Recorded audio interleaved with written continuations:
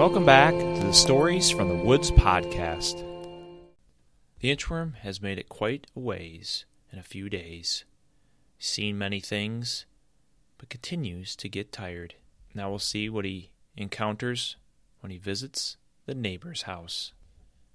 Inchworm Chronicles, Day 5, The Neighbors. When the inchworm woke up inside the mailbox, the sun had already set, and it was dark outside.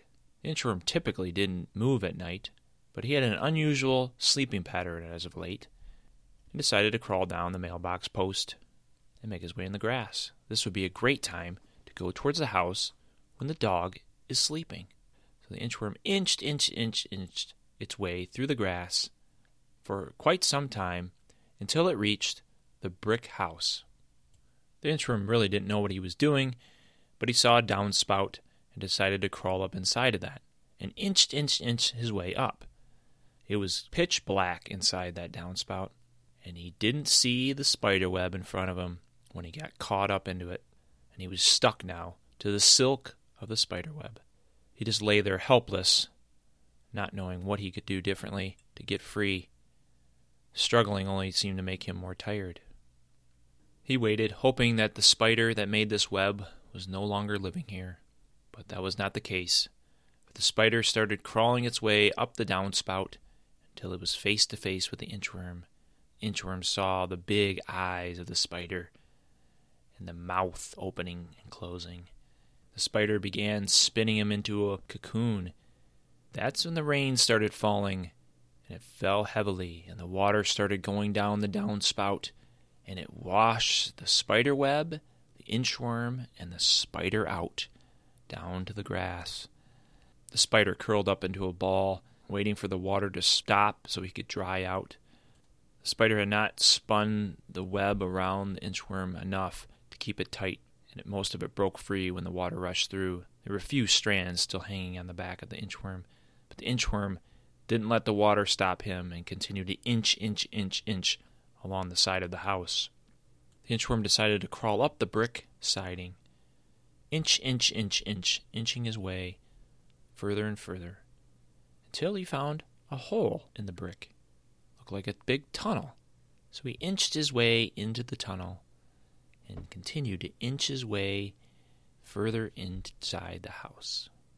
The inchworm made its way through the vent system little by little, but it had gotten colder outside that night, and the family of this house knew it was coming, and they had set the heat. And the heat kicked on, and the vents rumbled, and hot air started flowing through, and it blew the inchworm around the vent system, until finally it popped him out of the basement vent.